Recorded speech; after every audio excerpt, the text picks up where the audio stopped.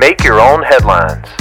Hey, this is Dow Welsh inviting you to enjoy some random news and make the grace of God your biggest headline of the day.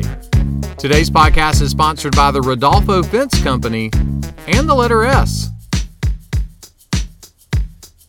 So have you ever been stuck somewhere and couldn't get out? Recently, a mama bear somehow opened the door of a couple's car, got inside, and shut the door. Then she couldn't get out. She spent the whole night in the car. She got pretty agitated and kind of tore up the inside of the car. The next morning, the owners found a way to open the door and safely let the angry bear escape. They weren't really excited about the state of the car, but it was reported they were keeping a good attitude. How? Well, their car is a Subaru, so now they're calling it their Subaru. That's pretty good. God gave the Apostle John a message about how his divine power would be seen in the future. Part of that message goes like this: Behold, I am making all things new.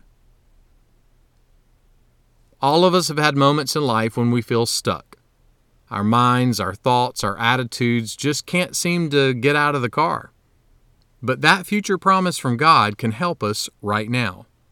Someone put it like this: don't believe the lie that you're stuck forever. You're not.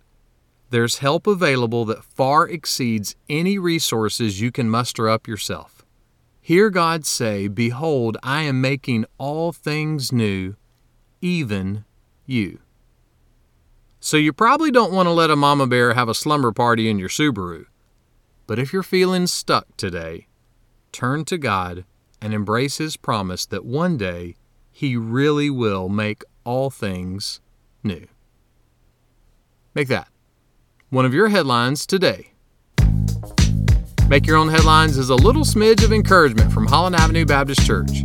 Tune in Monday to Friday wherever you listen to podcasts. You can find my Sunday messages by searching Holland Avenue on YouTube or Apple Podcasts. And for more positive resources, check out hollandavenue.com.